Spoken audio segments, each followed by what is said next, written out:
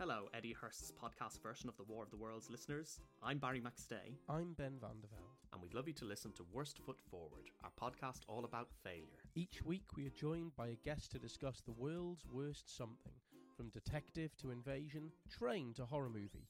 We dive into humankind's darkest depths in search of the absolute pits. And as H.G. Wells fans, you'd be glad to know we've covered worst aliens, worst robot, and worst space invention. Spoiler alert, it's almost definitely the spacesuit invented for humans to have sex in.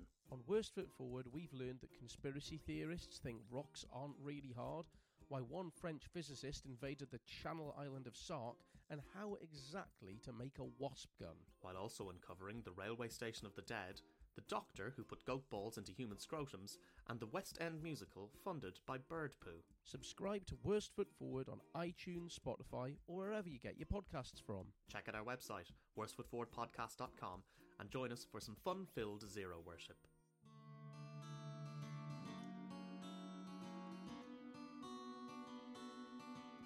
Hello, welcome to Eddie Hurst's podcast version of The War of the Worlds. It is me, the eponymous Eddie Hurst, not The War of the Worlds. This is it. We're on to Chapter 9, The Fighting Begins. What could it mean with such a cryptic title? I think the fighting's gonna start, lads. That's exactly what happened. We got soldiers coming in. Stuff's getting pretty real. And also, guys, I don't want to get you too excited, but we are very much in the presence of the most amount of human interaction the narrator has had since chapter 1 or 2. I think chapter 2, definitely. So, of course, I've had to get some of my very personal comedy friends in to help me out with it. So, this week we have the return of Bexy Archer as the wife. We'll also have a bit more of an interview of her talking about aliens and that. We've also got the guys from Pottervision in who are going to be performing as some soldiers. And we have the fantastic Tom Little, who is going to be playing my neighbour in the role, not in real life. I'd be perfectly happy to have him as a neighbour. He's both a very polite and amenable man, but such is life at the moment. Maybe that'll change. I don't know if afterwards I'd feel a little creeped out if he'd decided now to become a neighbour, to be honest. I'm starting to regret the whole thing about the neighbour. Anyway, let's get started, and before we do, we gotta do the weekly admins. Since the last episode, we've had a few more listeners, which is absolutely fantastic. Thank you. Welcome. Join the show. I'm aware that you may not listen to this because of it being serialized, so you start chapter 1 and get to here. By the time you listen to this bit, you might already feel like, well, I'm not really a new listener anymore. But hey, if you are, welcome. Welcome. Please support the podcast by liking, sharing, put a review out. If you're listening on Spotify, that's fantastic, but Spotify does not allow you to do any reviews. How annoying! So, if you could go on somewhere like iTunes, it just takes a couple of minutes, log into your iTunes, or go on a site called Podchaser, and that collates reviews for everywhere. That would be really helpful for me. Or follow me on Twitter or Instagram or Facebook. I'm at EDY Hurst, Eddie Hurst, and give us a share, give us a share of the old podcast there. Also, before we go, you might have heard a little advert at the beginning of this. That's something new I'm trying out. We're supporting each other by sharing our listenership. So, Worst Foot Forward, give them a listen because it's a lovely little old podcast. So here we go. Chapter 9. The Fighting Begins. Friday's child is loving and giving. Saturday's child, suspenseful and thrilling. Saturday lives in my memory as a day of suspense. It was a day of lassitude too, hot and close, with, I'm told, a rapidly fluctuating barometer. Hello, lassitude. It means tired, fatigued, a lack of energy. Okay, I'll see you later, bye. I had slept but little, though my wife had succeeded in sleeping, and I rose early. I went into my garden before breakfast and stood listening, but towards the common there was nothing stirring but a lark. I don't know what noise a lark makes, I'm sorry. The milkman came as usual. Another character, but he does have the same first name as the other two characters in this scene, which is the wife and the narrator, so now we've got the milkman. Let's see what he's got to say. I heard the rattle of his chariot, and I went round to the side gate to ask the latest news. He told that during the night the Martians had been surrounded by troops, and that guns were expected. Then a familiar, reassuring note. I heard a train running towards Woking. They aren't to be killed, said the milkman. if that can possibly be avoided. I saw my neighbour gardening and chatted with him for some time, and then strolled in to breakfast. It was a most unexceptional morning. My neighbour... There we have another character called Mai rather than the, so that's a bit of variety in the naming. Was of opinion that the troops would be able to capture or to destroy the Martians during the day. Hello, Tom Little. Hi, Eddie. Are you aware of War of the Worlds? Have you ever read/seen/heard it? I am. Yes, I've know the album. I've read the book, and I've seen live show. Jeff Wayne's seen him do it live. Oh man, how was it? It was good. It was great. Yeah. Amazing. Which one did you see? The one like with Liam Neeson and No. The one I saw had it was Richard Burton's voice, and he had like a computer generated face of him. Oh man, that you saw on a big model.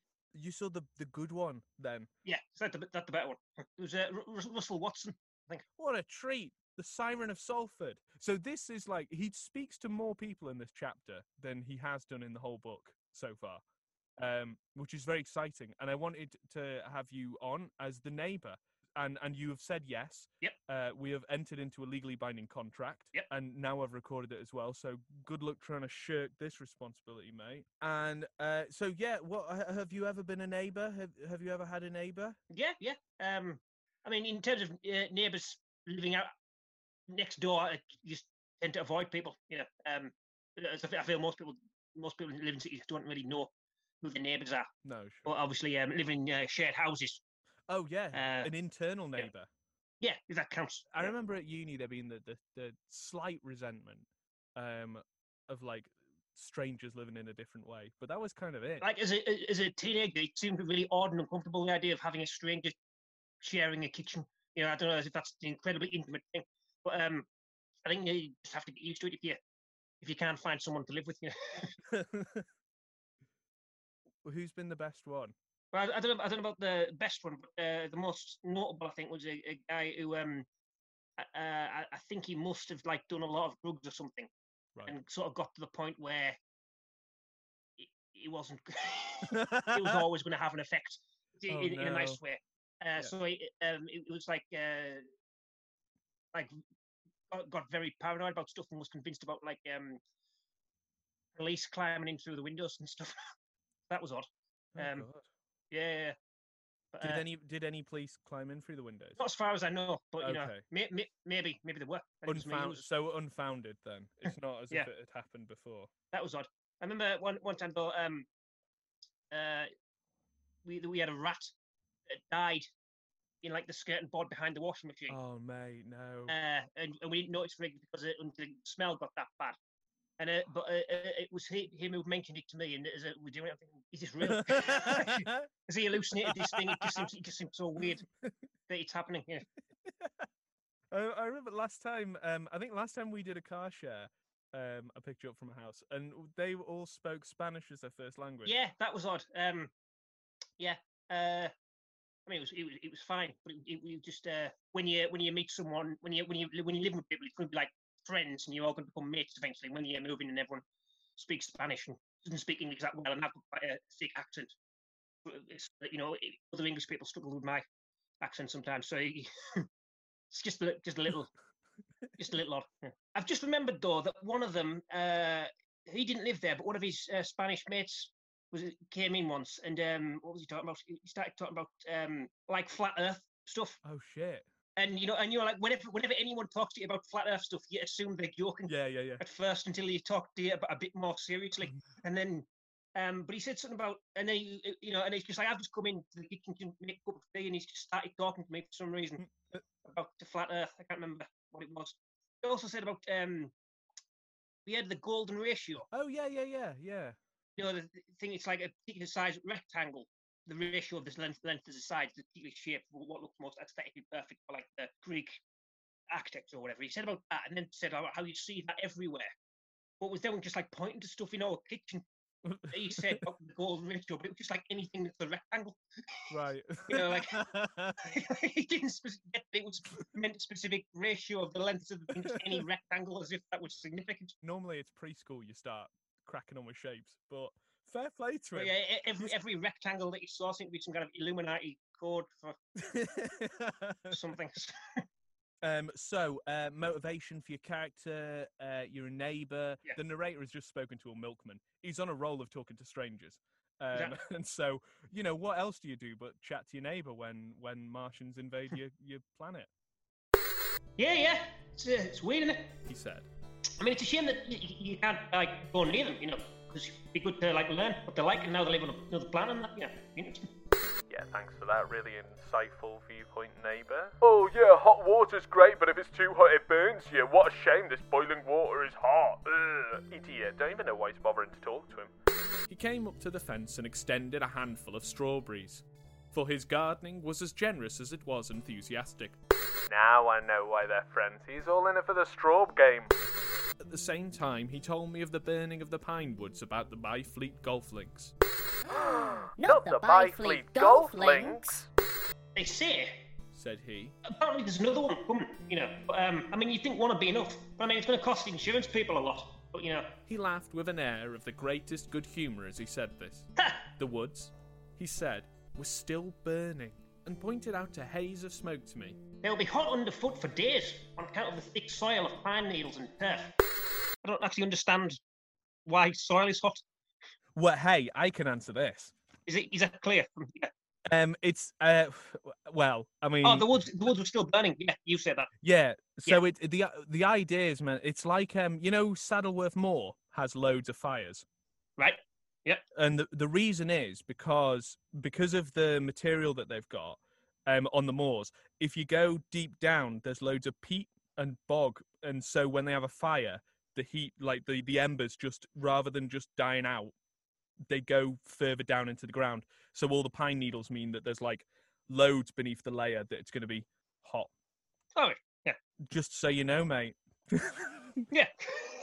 Now I know. Ace, thanks, buddy. He said, and then grew serious over. Poor Ogilvy. Word up for poor Ogilvy, boy. After breakfast, instead of working, I decided to walk towards the common. Right, just take the day off, all right for you. Under the railway bridge, I found a group of soldiers, sappers, I think, men in small round caps, dirty red jackets unbuttoned, and showing their blue shirts, dark trousers, and boots coming up to the calf. Sappers are a type of army soldier that do engineering. They make bridges and things like that. They wear fancy red coats like they work at Butlands where I go for my family holidays. Okay, see you later, bye.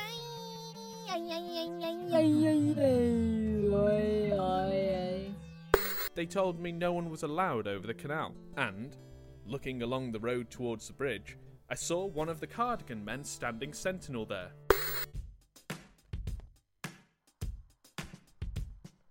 Cardigan man, Knitted wool with a buttoned hem, cardigan man, stylish and ready to unleash mayhem.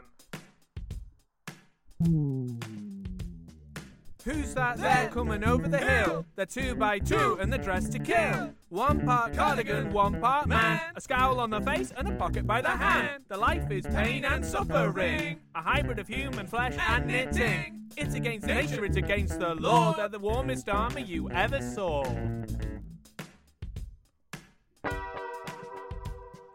cardigan man, Big lads wrapped in clothes woolen. cardigan man, Cashmere clad and ready for Armageddon.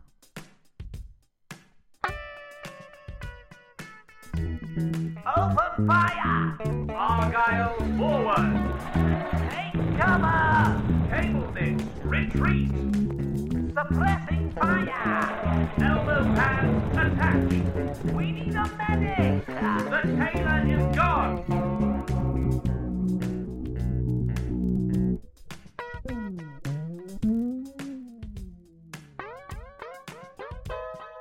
cardigan man, A terrible armour from the bullet of a gun. cardigan man, I don't know if you get the premise yet. cardigan man. It's the horror of war in a light jacket.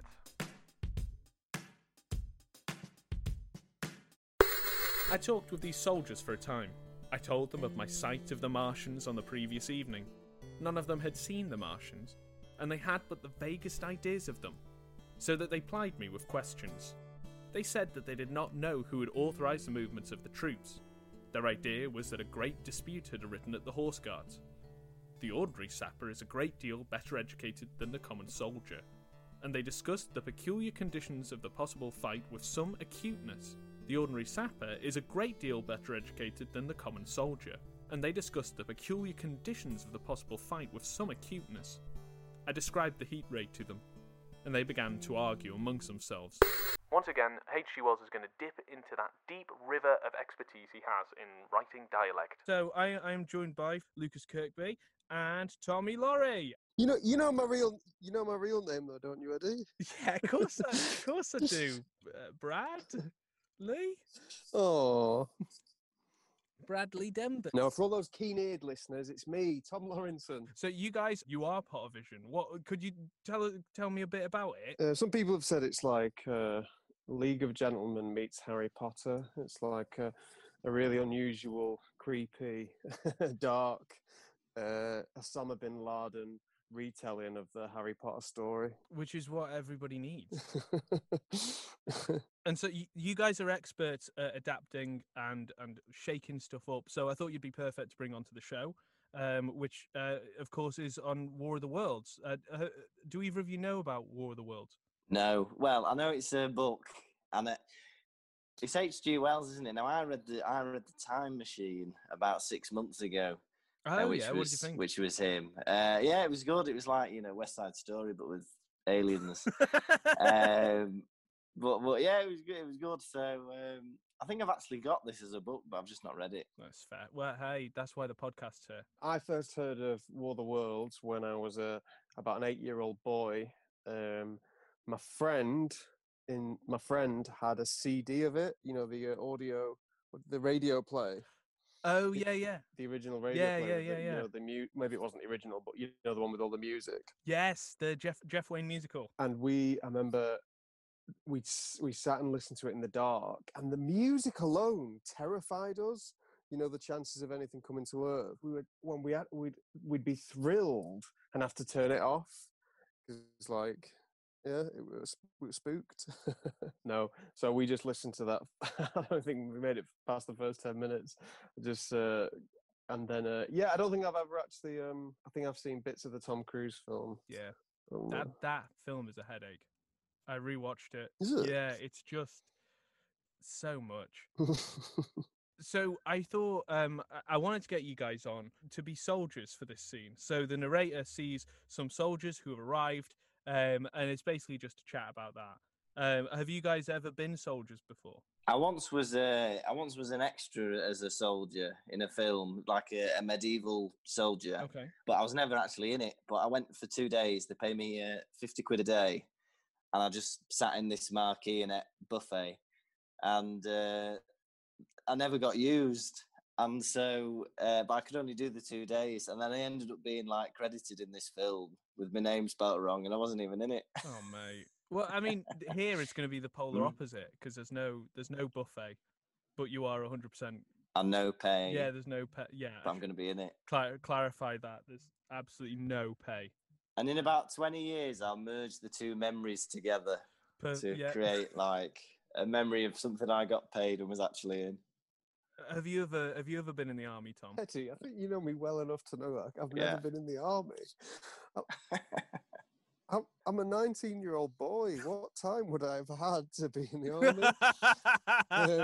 I was a bit of a cowboy as a younger lad. A bit of a cowboy. Yeehaw! I was a cowboy enthusiast. I don't know. Yeah, I went more for cowboy. I was cowboy. I don't know if it started from like Toy Story, like in Woody, but there's photos of me with like, you know, in a pair of jeans with the full kit. No, I mean, wait, hang on. I had to preface full pair of jeans because I was about to use the term assless chaps. And when you say assless chaps, people are going to picture your bum out. Sure. But yeah, give the people what they want. But I was like full cowboy gear, you know, that little assless chaps, waistcoat, boots, gun, and a load of bullets and a hat. Yeah, big cowboy boy. I thought I was going to be a cowboy when I was older. What happened? I had to go at it for a bit, you know, cleaning cow anuses, but it just wasn't for me in the end. Oh, it's very different in it when you just go up to Yorkshire and Yeah, you got to the use your Stetson fingers. doesn't really work. Lucas, what are you grimacing The for? idea of you putting your finger up a cow's anus. I think that's Yeah. fair grimace. Fair. Grimace. It's too late for me to change the podcast name, but that should be it. Fair Grimace. Or it's a story of the McDonald's mascot. You know, the big purple lad called Grimace. Yeah. Fair Him grimace. trying- That'd be a good trying to- Netflix film, couldn't it? Crawl up undercover and rush 'em, say I. Said one. Get out! Said another. What's cover against this here heat? Sticks to cook ya. What we gotta do is go as near as the ground will let us and drive a trench. Blow your trenches. You always want trenches. You ought to have been born a rabbit, Snippy. Finally, another name, and it is Snippy. Snippy. Are you lads proposing that they haven't got any necks? They can't whip round and have a look. You can't just assume they can't turn around and have a peek at you. You can't sneak up on Alum. Said a third abruptly. A little contemplative dark man smoking a pipe. I repeated my description. Octopuses! Oh, lads, I know I say octopuses a lot, but right now I mean it. Because if you think about it, you're saying we can't sneak up on them, yeah? And trenches won't work, yeah? Those are the two things you can't use against octopuses. Talk about fishers of men. Fighters of fishes this time. It ain't no murder killing beasts like that. Said the first speaker. Why not shell the damn things straight off and finish them? Said the little dark man. You can't tell what they might do. Where's your shells? Said the first speaker. There ain't no time. Do it in a rush, that's my tip, and do it all at once. So they discussed it, and went on to the railway station to get as many morning papers as I could. But I will not weary the reader with a description of the long morning and of the longer afternoon. This is Wells's way of saying, I think it's a bit boring now, I can't be bothered. I did not succeed in getting a glimpse of the common, for every Horsell and Chobham church towers were in the hands of military authorities. The soldiers I addressed didn't know anything. The officers were mysterious as well as busy. Ooh, dreamy officers! I found people in the town quite secure again in the presence of the military, and I heard for the first time from Marshall, the tobacconist. Ooh, bloody hell, he's throwing out names now. Snippy, Marshall. That his son was among the dead on the common. Now I feel bad. The soldiers had made the people on the outskirts of Horsell lock up and leave their houses. I got back to lunch about 2. Very tired for, as I have said, the day was extremely hot and dull, and in order to refresh myself I took a cold bath in the afternoon. Oh, hey, narrator, how are those bike lessons going, mate? No, you're going to take a cold bath. Fine. Not going to write a little bit of a philosophical paper. Oh, no. Stay in the bath. Just have a short one there. You've earned it, I guess. About 4:30, I went to the railway station to get an evening paper. He's been in the bath for 2.5 hours! Who is this guy? For the morning papers had contained only a very inaccurate description of the killing of Stent, Henderson, Ogilvy and the others. But there was little I didn't know. The Martians did not show an inch of themselves. They seemed busy in their pit, and there was a sound of hammering and an almost continuous steamer of smoke. Apparently, they were busy getting ready for a struggle. Fresh attempts have been made to signal, but without success. Was the stereotyped formula of the papers. A sapper told me it was done by a man in the ditch with a flag on a long pole. The Martians took as much notice of such advances as we should the lowing of a cow. Those Martians may have a heat ray, but they don't need it to give humans a sick burn. I must confess, the sight of all this armament, all this preparation, greatly excited me. My imagination became belligerent, and defeated the invaders in a dozen striking ways. Something of my schoolboy dreams of battle and heroism came back. It hardly seemed a fair fight to me at the time. They seemed very helpless in that pit of theirs. At 3 o'clock there began the thud of a gun at measured intervals from Chertsey or Addlestone. I learned that the smouldering pine wood into which the second cylinder had fallen was being shelled, in the hope of destroying that object before it opened. It was only about 5, however, that a field gun reached Chobham for use against the first body of Martians. about 6 in the evening, as I sat at tea with my wife in the summer house talking vigorously about the battle that was lowering upon us, I heard a muffled detonation from the common, and immediately after a gust of firing. Close on the heels of that came a violent, rattling crash, quite close to us, that shook the ground, and starting out upon the lawn, I saw the tops of the trees about the Oriental College burst into smoky red flame, and the tower of the little church beside it slide down into ruin. The pinnacle of the mosque had vanished, and the roofline of the college itself looked as if a 100-ton gun had been at work upon it. One of our chimneys crashed as if a shot had hit it, flew, and a piece of it came clattering down the tiles and made a heap of broken red fragments upon the flower bed by my study window. Ogilvy, Henderson, Stent. My chimney. R.I.P. fallen brothers. I and my wife stood amazed. Then I realised that the crest of Maybury Hill must be within range of the Martian's heat ray, now that the college was cleared out of the way. At that, I gripped my wife's arm, and without ceremony ran her out into the road. Then I fetched out the servant, telling her I'd go upstairs myself for the box she was clamouring for.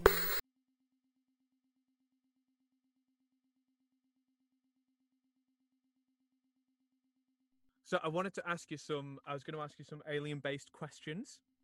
Right, yeah.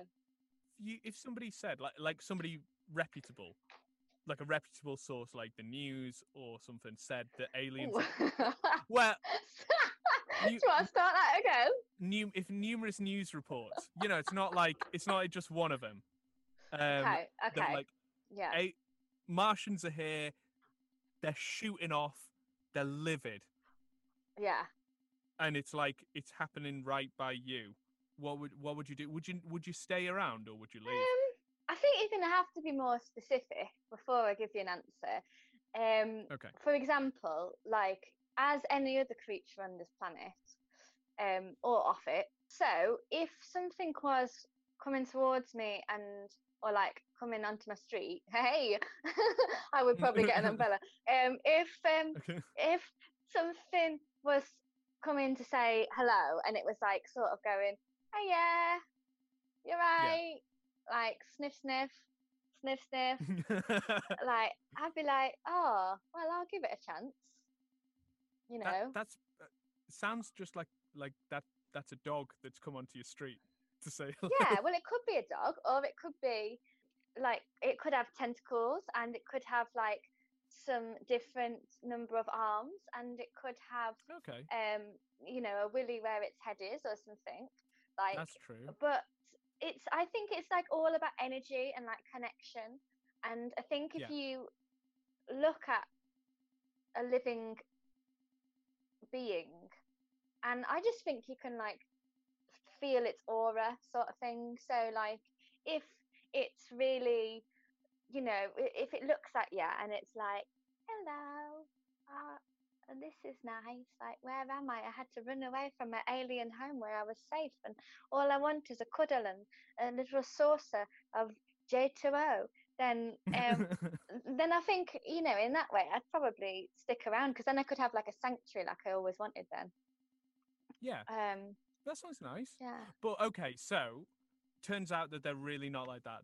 They're nasty buggers. Oh yeah, I'd leave relatively quickly. Okay. Yeah, I mean, like look at me. As fierce as I am. Sure. Obviously, I could take them, but I choose not to. Yeah, because that's true. That's true power, isn't it? Yeah, absolutely. And I don't want to take a being's life, even if it does seem evil. Who am I to judge? Yeah, and so I just think like that's a responsibility that I don't really want to have. Also, I quite like the idea of music calming them down. Like, I think if you played an angry person heavy metal music, then it could go one or two ways, and I'd like to experiment with that, I think. Okay. Yeah. What music would you play to a Martian? Probably like Hinder or Hailstorm. Okay. Yeah. Papa Roach. No, not Papa Roach. Yeah. Yeah, and then see if they respond, because I think then they'd be like, oh yeah, I'm getting into this, but they'd also be like, I feel a connection to this song, and then they might feel like they had a connection to humanity. And then you could try some Bake Off, like the Bake Off soundtrack, you know, because that's quite Ooh, nice. nice. And, Yeah, you know, yeah, that something exists like- for its soundtrack, doesn't it? Like, Yeah. some of that's just Irish music, Yeah. then, isn't it? What I just did then. That's just. Is that Irish music? That was me going there. Thank you so much for sharing that cultural experience with me, Bexy. That was great. So you get told they're like, Bexy, we've chosen you to say hello to the Martians. You need to, you're gonna go say hello to them. They're in a hole, just hanging out, and we need you to greet them. What would you do? How would you say hi? I'm quite a traditional person, so I think probably like a Morris dance with a maypole Nice. would be my go-to. I think With your Irish music.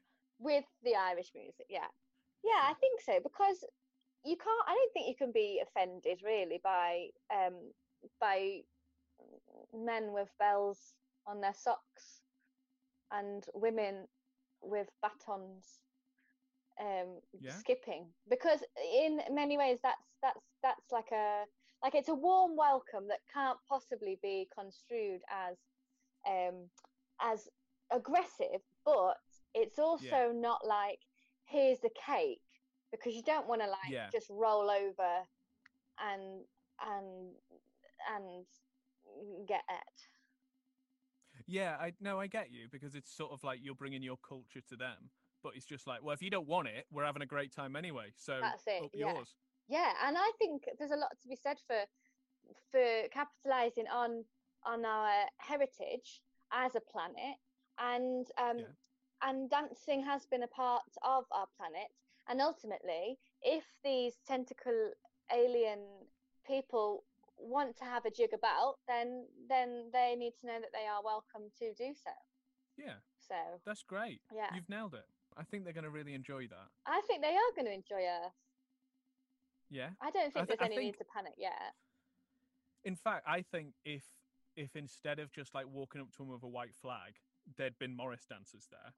Yeah, they should have jigged up to them. Like, at the very least, Would have been very different with story. the flag could have been like a sword dance, you know, with a flag at the end, you know, essentially bunting. That could have worked better.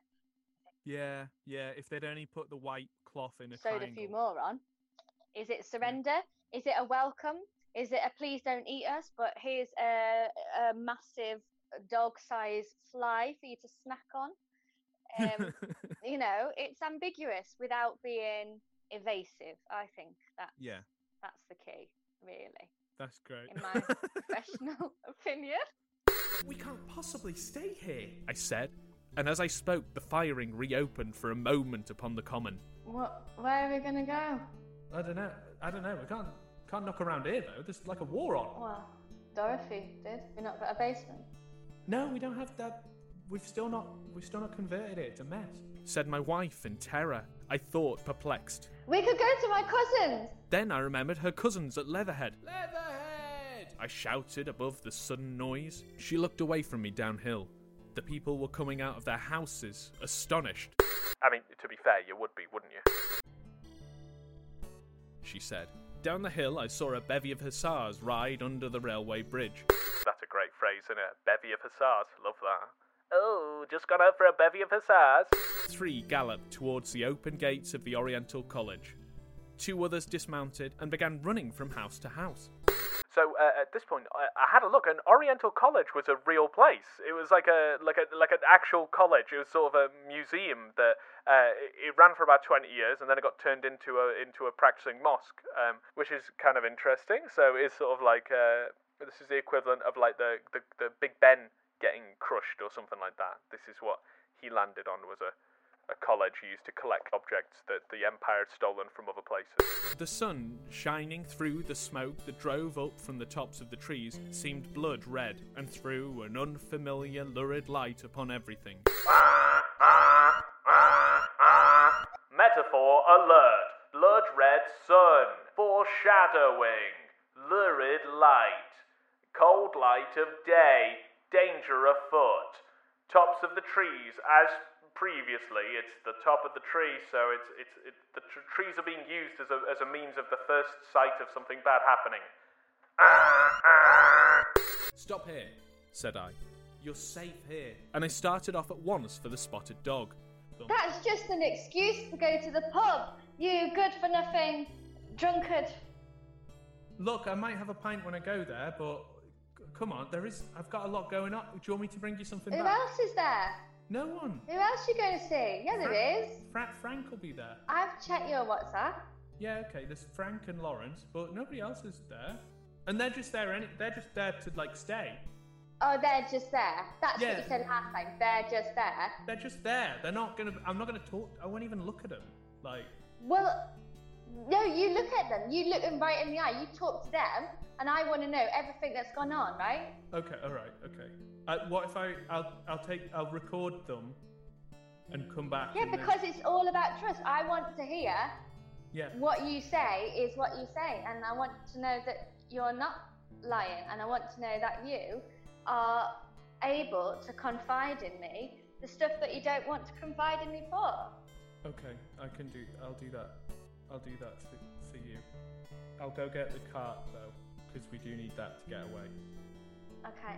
If they've got skips, can you get skips? For I knew the landlord had a horse and dog cart. Hello, it's me. Just to explain that a dog cart, it's not a cart for dogs. Like, it's not a dog pulling a cart. It's what you'd put a horse on, and it's a smaller cart that would be pulled along. It's like a size, it's a description, because a man and a dog can fit onto it.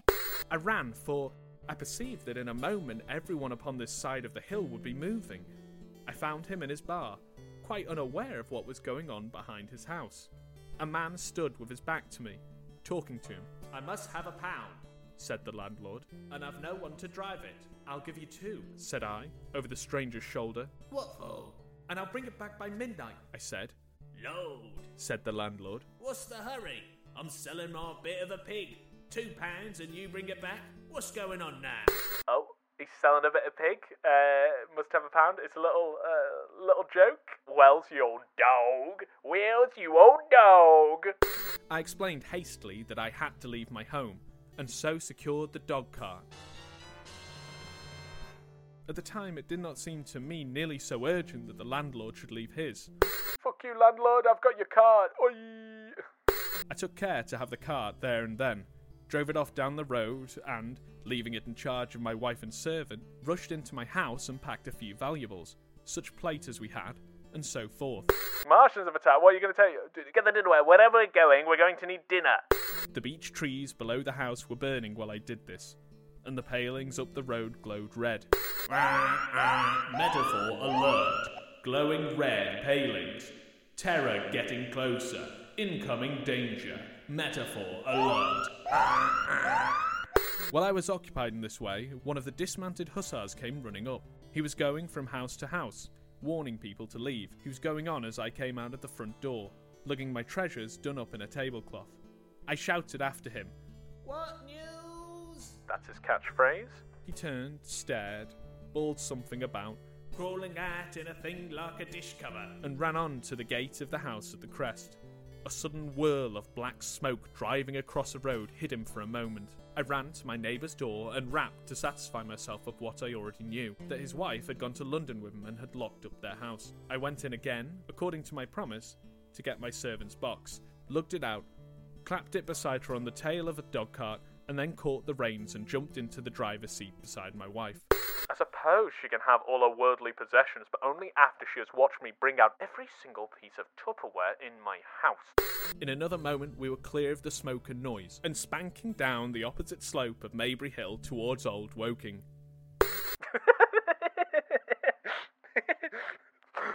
That clearly doesn't mean spank it. It clearly doesn't mean what I think.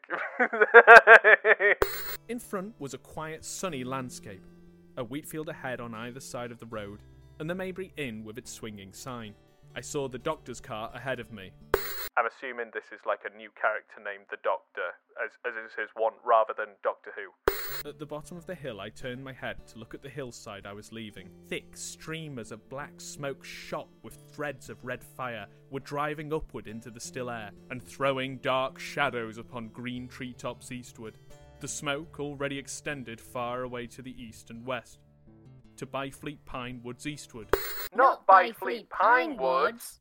And to Woking on the west. The road was dotted with people running towards us, and very faint now, but very distinct through the hot, quiet air. One heard the whir of a machine gun that was presently stilled, and an intermittent cracking of rifles. Apparently the Martians were setting fire to everything within range of their heat ray. I'm not an expert driver. Yeah, no shit with your bike skills. And I had immediately to turn my attention to the horse. When I looked back again, the second hill had hidden the black smoke. I slashed the horse with the whip and gave him a loose rein until Woking and Send lay between us and that quivering tumult. I overtook and passed the doctor between Woking and Send. So long now, you healing loser. Hey.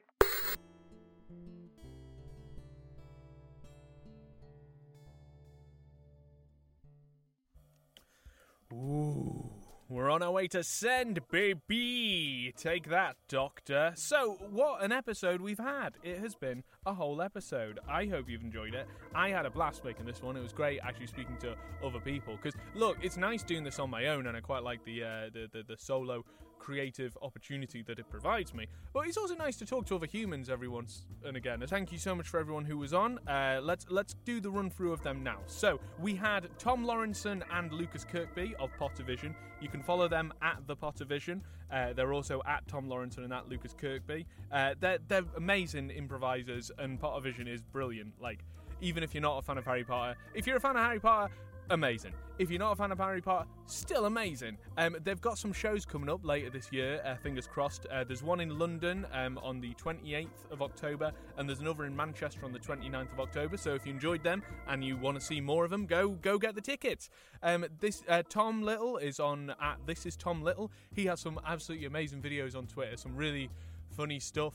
He's a great joke writer, and the videos that he's doing, they're like these theme tunes to Coronation Street and many more TV shows, classic British TV shows, which is brilliant. And last but of course not least, the wife, Bexy Archer, at Bexy Archer.